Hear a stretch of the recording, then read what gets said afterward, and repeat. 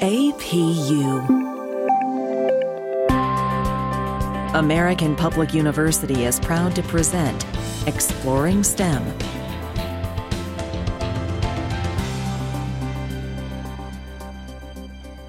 Hello, my name is Dr. Bjorn Mercer, and today we're talking to Dr. Karen Han, Assistant Professor in the School of STEM.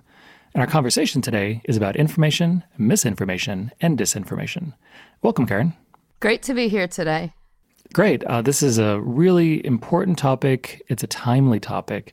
And it's a topic, honestly, that has been around as long as humans have been around, but has become more intense and more people are aware of it because of the internet, because of social media, and just because of how information can travel, quote, so quickly today. So I'm going to jump into the first question. What is the difference between information, misinformation, and disinformation? That is a very good question, and I agree about its timeliness and importance in today's internet society. I'm going to begin with a definition from Merriam-Webster Dictionary for information.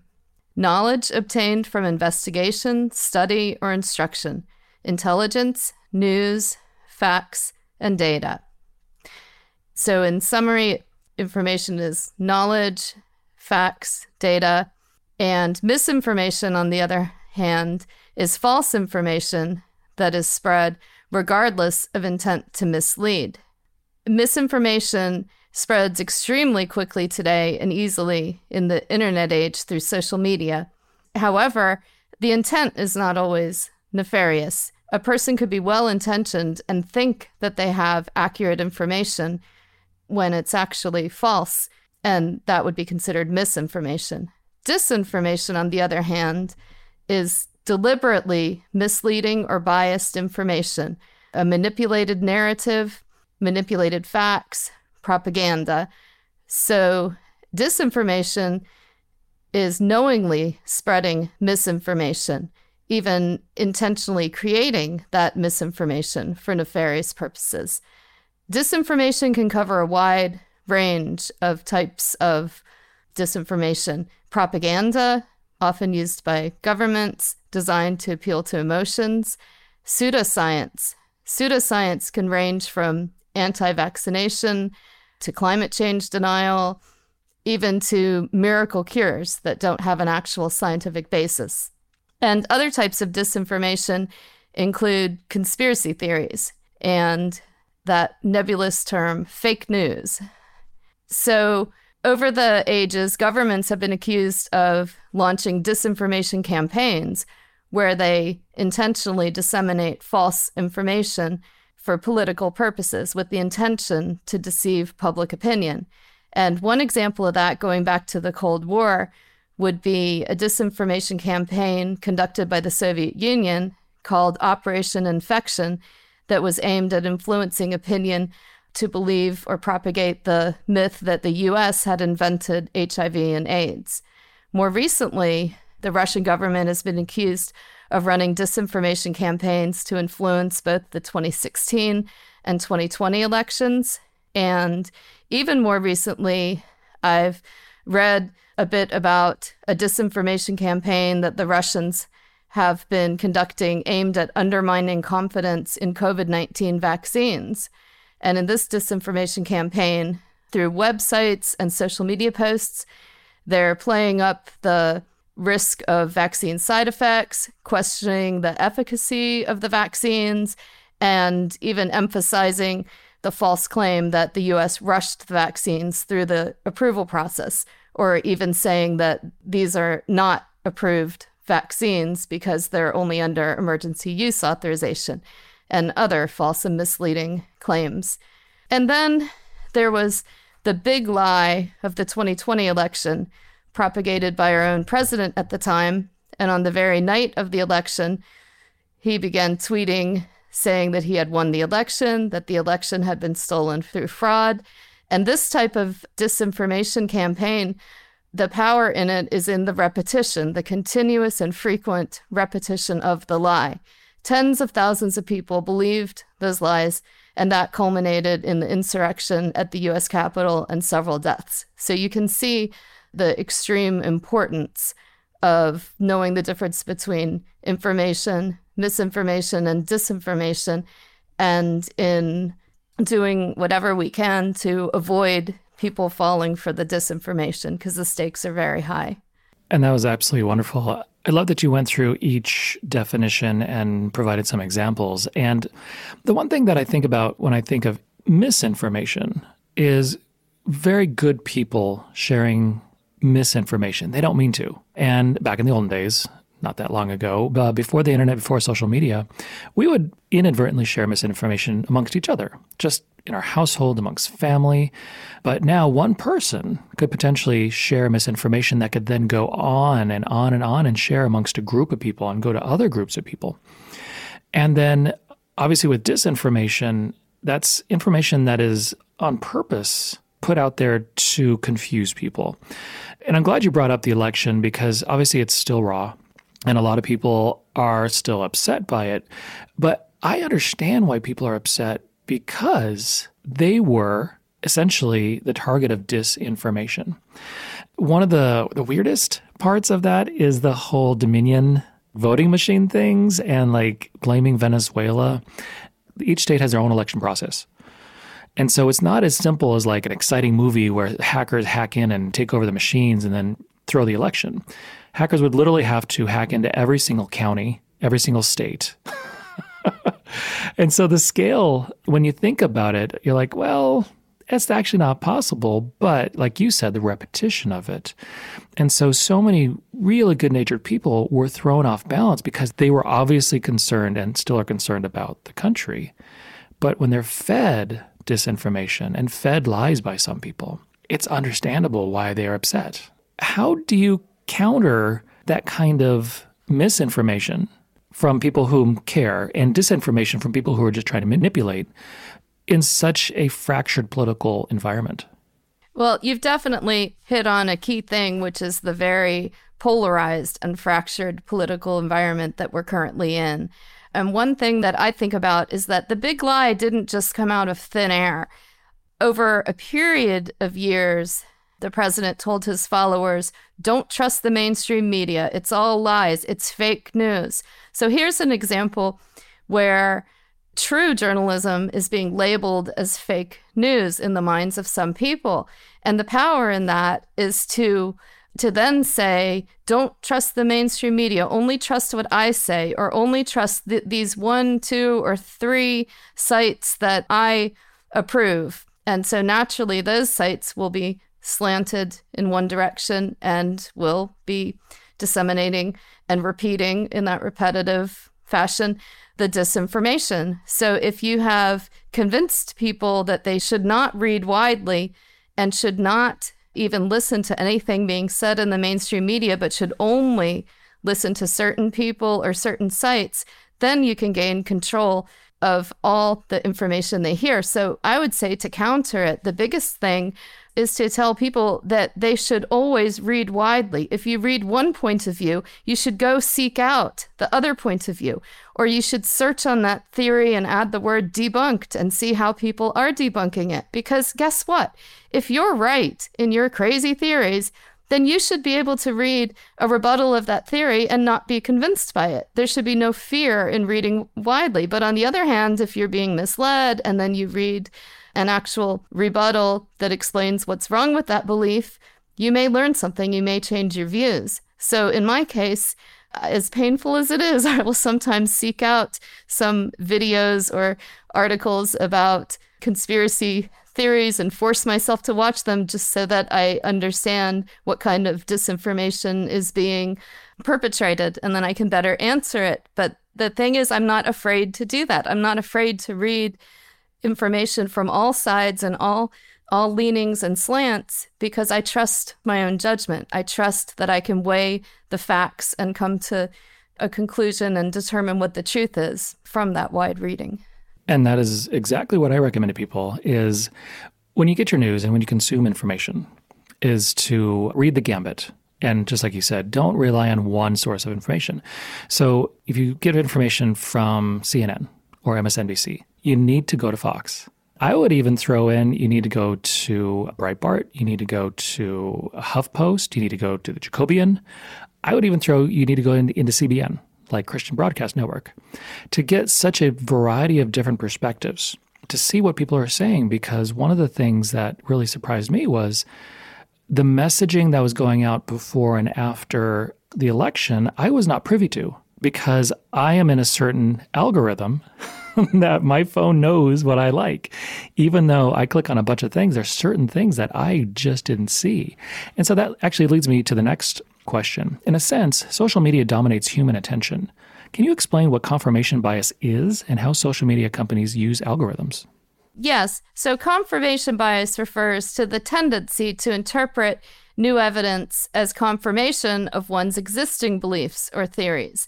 It's the natural human tendency to seek out and interpret and remember new information in accordance with pre-existing beliefs. And an example I can think of recently is a friend of mine who's a very strong anti-vaxxer posted an article saying that some people who received the vaccine or someone who received the vaccine still developed a mild case of COVID. Well, she was posting it with the intention of trying to say, see, the vaccine doesn't work. And I reposted it and said, this is great news. We know it's 95% effective. And in the 5% who might still get COVID, it will be a mild case, just like this person. So there's confirmation bias reading the same article, but each person interprets it differently. And then social media companies use adaptive algorithms intended to feed users more of the same information according to what they have already viewed and liked and retweeted and commented on. They use the information from our views, our likes, our tweets, retweets, our comments to assess what our interests are and what our views are so that they can feed us posts and advertisements intended to keep us engaged and continually scrolling through our feed. Their purpose in doing this is the more they can keep us engaged, the more advertisements they can feed to us, it becomes more lucrative.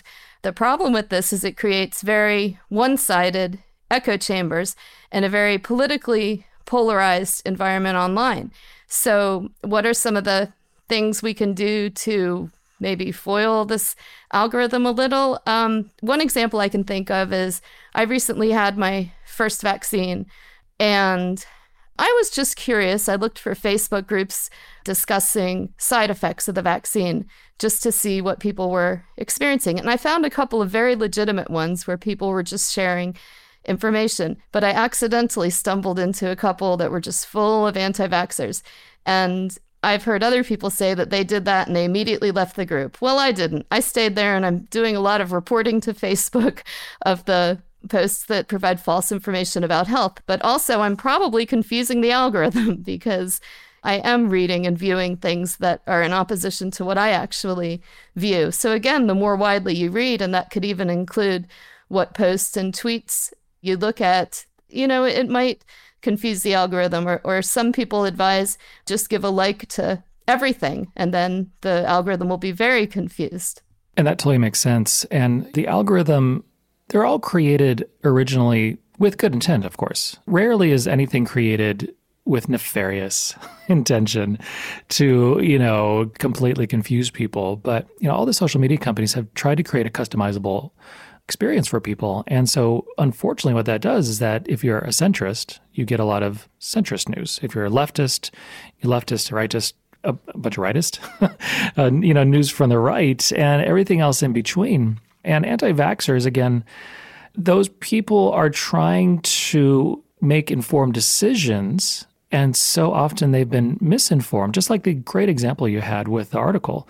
Vaccinations don't save everybody 100% of the time from ever even getting the sniffles. Even when you're vaccinated, you can still get sick. The intention of a vaccine is for you not to be hospitalized or potentially die, and to maybe get a milder form of the sickness. And so anti-vaxxers have unfortunately gone down that anti-vaxxer rabbit hole in which they, like you said, they're getting confirmation bias, and they're getting into almost a mindset of not trusting authority. And unfortunately, there's a lot of examples out there of why they cannot trust authority or the government or stuff like that. Now, do you also find that people have poor scientific literacy So I always like to talk about information literacy and, being able to parse through information, evaluate it, judge it, and then use it or not use it. And scientific literacy seems to be something that people greatly struggle with. Do you agree or not agree? Oh, yes, absolutely. I agree with that. Typically, when children are going through school or adolescents going through high school, a lot of times students will ask, what will I ever need this for in the real world? Well, I think in this past year especially, we've found out exactly why you need science. You need to be taught science. It's just crucial to understanding the world that you live in. And in the recent case, it's been crucial to trying to understand the virus and the pandemic and the vaccines that are being developed. And I do find that science literacy is a problem. There are a lot of people who don't understand the science. Maybe they didn't pay attention in their science classes. It wasn't their favorite subject. And they lack the curiosity or the initiative to go out and read more and seek to understand and to update their skills. So I would definitely say that anything that we can do to encourage people to learn about science and to understand science better and to understand how that scientific knowledge applies to our world and to important daily decisions that we have, both as a society and individuals, I think that it's crucial that we put an emphasis on that. And that is absolutely wonderful advice. We should always work on our information literacy and science literacy. For somebody like me, who I'm not a scientist, I always have to work on. And it takes a little extra, research, but that's good. And just like with the COVID vaccine, read an article from CNN, read an article from Fox, go and read an article on Newsmax or, on the HuffPost and see how each of them report on a similar story. And then do some research and make your own judgment or talk to people. Talk to people whom you know will be level-headed, if that makes sense. No, that's excellent. And today we're speaking with Dr. Karen Han, and we'll be right back after a short break. At American Public University, we believe that higher education can unlock higher purpose. So we offer 200 modern programs for those who want to make a difference. And we believe education must adapt to students' needs. That's why we've made it accessible through online classes and flexible with monthly program starts. American Public University, within reach, without limits. Learn more at americanpublicu.com. And we're back with Dr. Karen Han. And so recently, there was a documentary on Netflix that was called The Social Dilemma. Very popular. A lot of people have talked about it. And what was it about this documentary that surprised and shocked you? Okay, first I will say that is an excellent documentary, and I very much recommend everybody to watch it. And especially if you have kids, watch The Social Dilemma. You need to understand these things. This documentary focuses on how the big social media companies manipulate users by using algorithms that encourage addiction to their platforms. And it also shows how these social media platforms harvest a lot of personal data and use that data to target users with specific ads and specific posts. The final emphasis on it is about the fact that all of this is occurring, sometimes with very dire consequences, and in a void of regulation. This has largely gone unregulated. So I guess one of the most shocking things about it is just how deliberately the algorithms are programmed to try to get each user to return back to the social media platform again and again. So it's like intentionally programmed addiction. And even the computer programmers working at these companies who were aware of what was going on, they reported that they couldn't break their own addiction to their own feed. And then the other, I think, important point that is made through it is that the social media and the fake news have created the widest polarization and political ideologies that we've ever seen.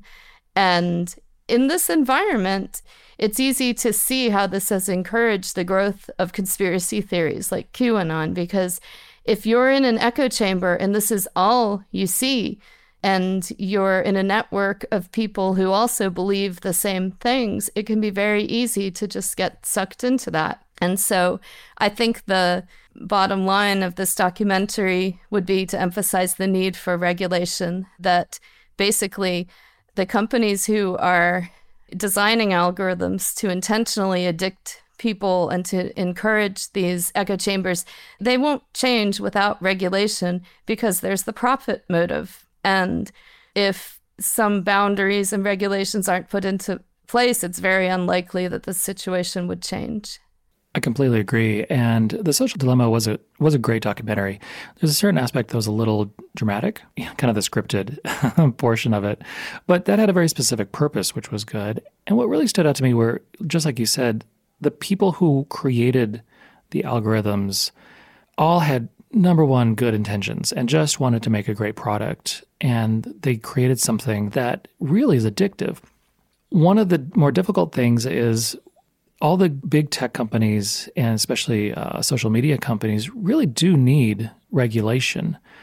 But governments are very bad at regulating technology that is new or on the cutting edge because they don't get it. Unfortunately, a lot of our elected officials just don't understand what the 25-year-old programmers are doing or, what teenagers are consuming because they're just not in that demographic. How can the government regulate these tech companies while still encouraging innovation, but really trying to help with mental health and addiction? That is a really difficult question. And I agree with you very much that the government always lags behind in regulation with new technologies because of the fact that they are new.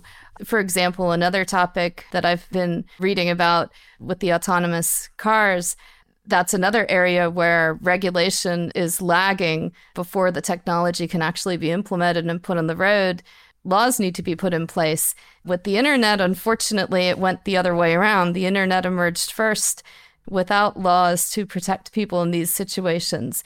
So I don't really have a specific idea on what that regulation should look like, but I could just say that I agree with you that it needs to have balance. It needs to balance the need for protections and the need to allow innovation. And for example, there has been some internet-related legislation passed in the past, particularly to try to protect children on the internet. And so I think that would be an example where they applied some regulation, but it was within reason. So whatever changes need to be made, they're going to have to find a balanced compromise that protects the innovators at the company, but also protects the consumers. And that's perfect. I just think about when Congress was interviewing the CEOs of Facebook and Google and Twitter and the like. And when you watch those hearings, which are on C-SPAN and most, typically people find those boring, they're very telling because politicians will usually ask questions that allow them to get their minute bit of information, where, okay, I'm going to ask this question. It's really grandstanding, but it makes me look good to my supporters. And so when you watch those, so many of the questions are just bad questions. And it really makes me think that the politicians have very bad information and scientific literacy or computer literacy or even emotional health literacy, that you have this opportunity to talk to these billionaires, but as a government official, you should not care how much somebody is worth. And the one that I always think about, and I apologize, I can't remember who it was, but it was this one representative talking to one of these powerful people said, "Why is my campaign email going into the spam folder? Are you trying to make a point because you think the tech companies are filtering out Republican emails? Or are you just saying, I need my people to get my email so I can get more donations and so I can get reelected?" In that line of questioning, it didn't seem like he was like, oh, well, we need, more balance to everything. It was just more of like, what about me? Which is very disappointing when it comes from an elected official who are supposed to serve the people.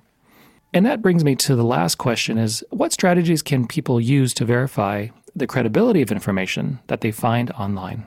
Well, like we've mentioned before about the importance for better science literacy, there's an importance for information literacy that's of the utmost importance.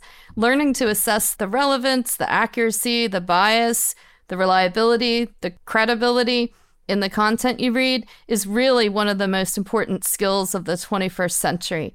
And this is something that should be taught throughout school and in all courses at all levels of education. So when evaluating information online, First, don't take your information from a meme you see on social media. If you see a claim made in a meme, that requires further research. You need to go to primary sources to verify what you see. But if you're reading an article, for example, and you want to evaluate its credibility, look at things such as who is the author? What is their background? What is their level of expertise? What website is that article posted on? And then investigate that website. What is the purpose of that website? If you see an alarming article about vaccine side effects, and then you look at the website hosting it, and you go to the About Me and you read and discover that it's an anti-vaccine website, well, there you go. You know what the bias and the purpose is. So that's another question would be, does this website have a particular bias in one direction or another? And there are bias checking websites you can go to that can help you determine that. Allsides.com is one. They have a media bias chart, and then also you can look up any website that's in their database, and they will classify it as left or leans left, center, leans right, or maybe mixed. So you can see what others have determined the bias to be. And you can also check fact-checking sites. Many people are familiar with Snopes. That was one of the first fact-checking sites to come along. There's also PolitiFact, there's ProPublica, there's numerous fact-checking sites. And the good thing about those is that in addition to determining if a certain assertion is true, false, or mixed, maybe mostly true, mostly false, they will give the explanation as to why. They will give all the information on that. Another question you can ask, does the article that you're reading present only one side of the issue, or are multiple perspectives provided in that article?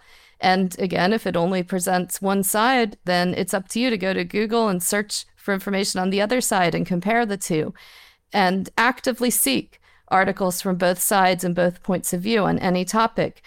And then with the science articles in particular, if you read a news article about a scientific discovery that was made or the results of a trial, if it gives you the name of the actual journal article that they're reporting on, go to that journal. Many of these science journals are public domain, and you can go and pull up the actual journal and read the peer-reviewed scientific journal article. And if you're not used to reading those kinds of articles, it might take a little while to get used to the format they're presented in, but anybody can do it. You will get more familiar over time, and then you'll learn how to scan the article and verify what it says. So I think the bottom line, and another example talking about verifying things is going back to the meme, if you see a meme that claims certain statistics, and these are statistics that you could go find in a public database, then you need to go to the actual government website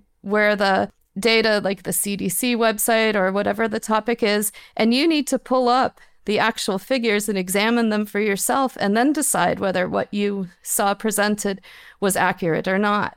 There's so much data that's publicly available. It's just very important that people get used to going and looking for firsthand at the data for themselves. So I guess my bottom line is, don't be afraid to read widely, investigate deeply, and don't ever let anyone tell you not to read certain points of view or not to read from certain sites, because that is censorship. Exactly. And really what you said right there at the end is absolutely wonderful, because people try to control what you believe and think of by telling you to not experience or not be informed about other issues.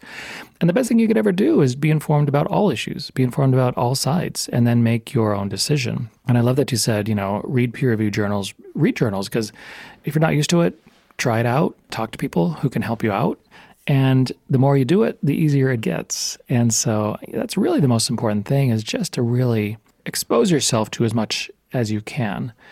And then I would also add, if your expertise isn't in this or that, find a friend or a family member whom you trust that is level-headed, and have them help you, say, get through some information, get through some data.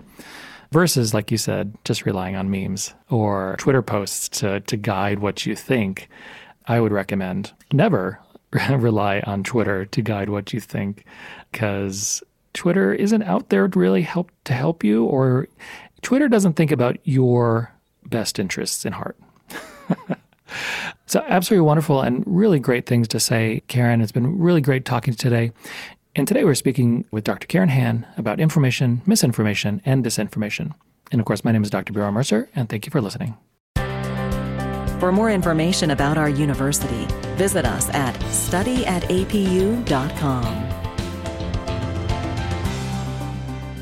APU, American Public University.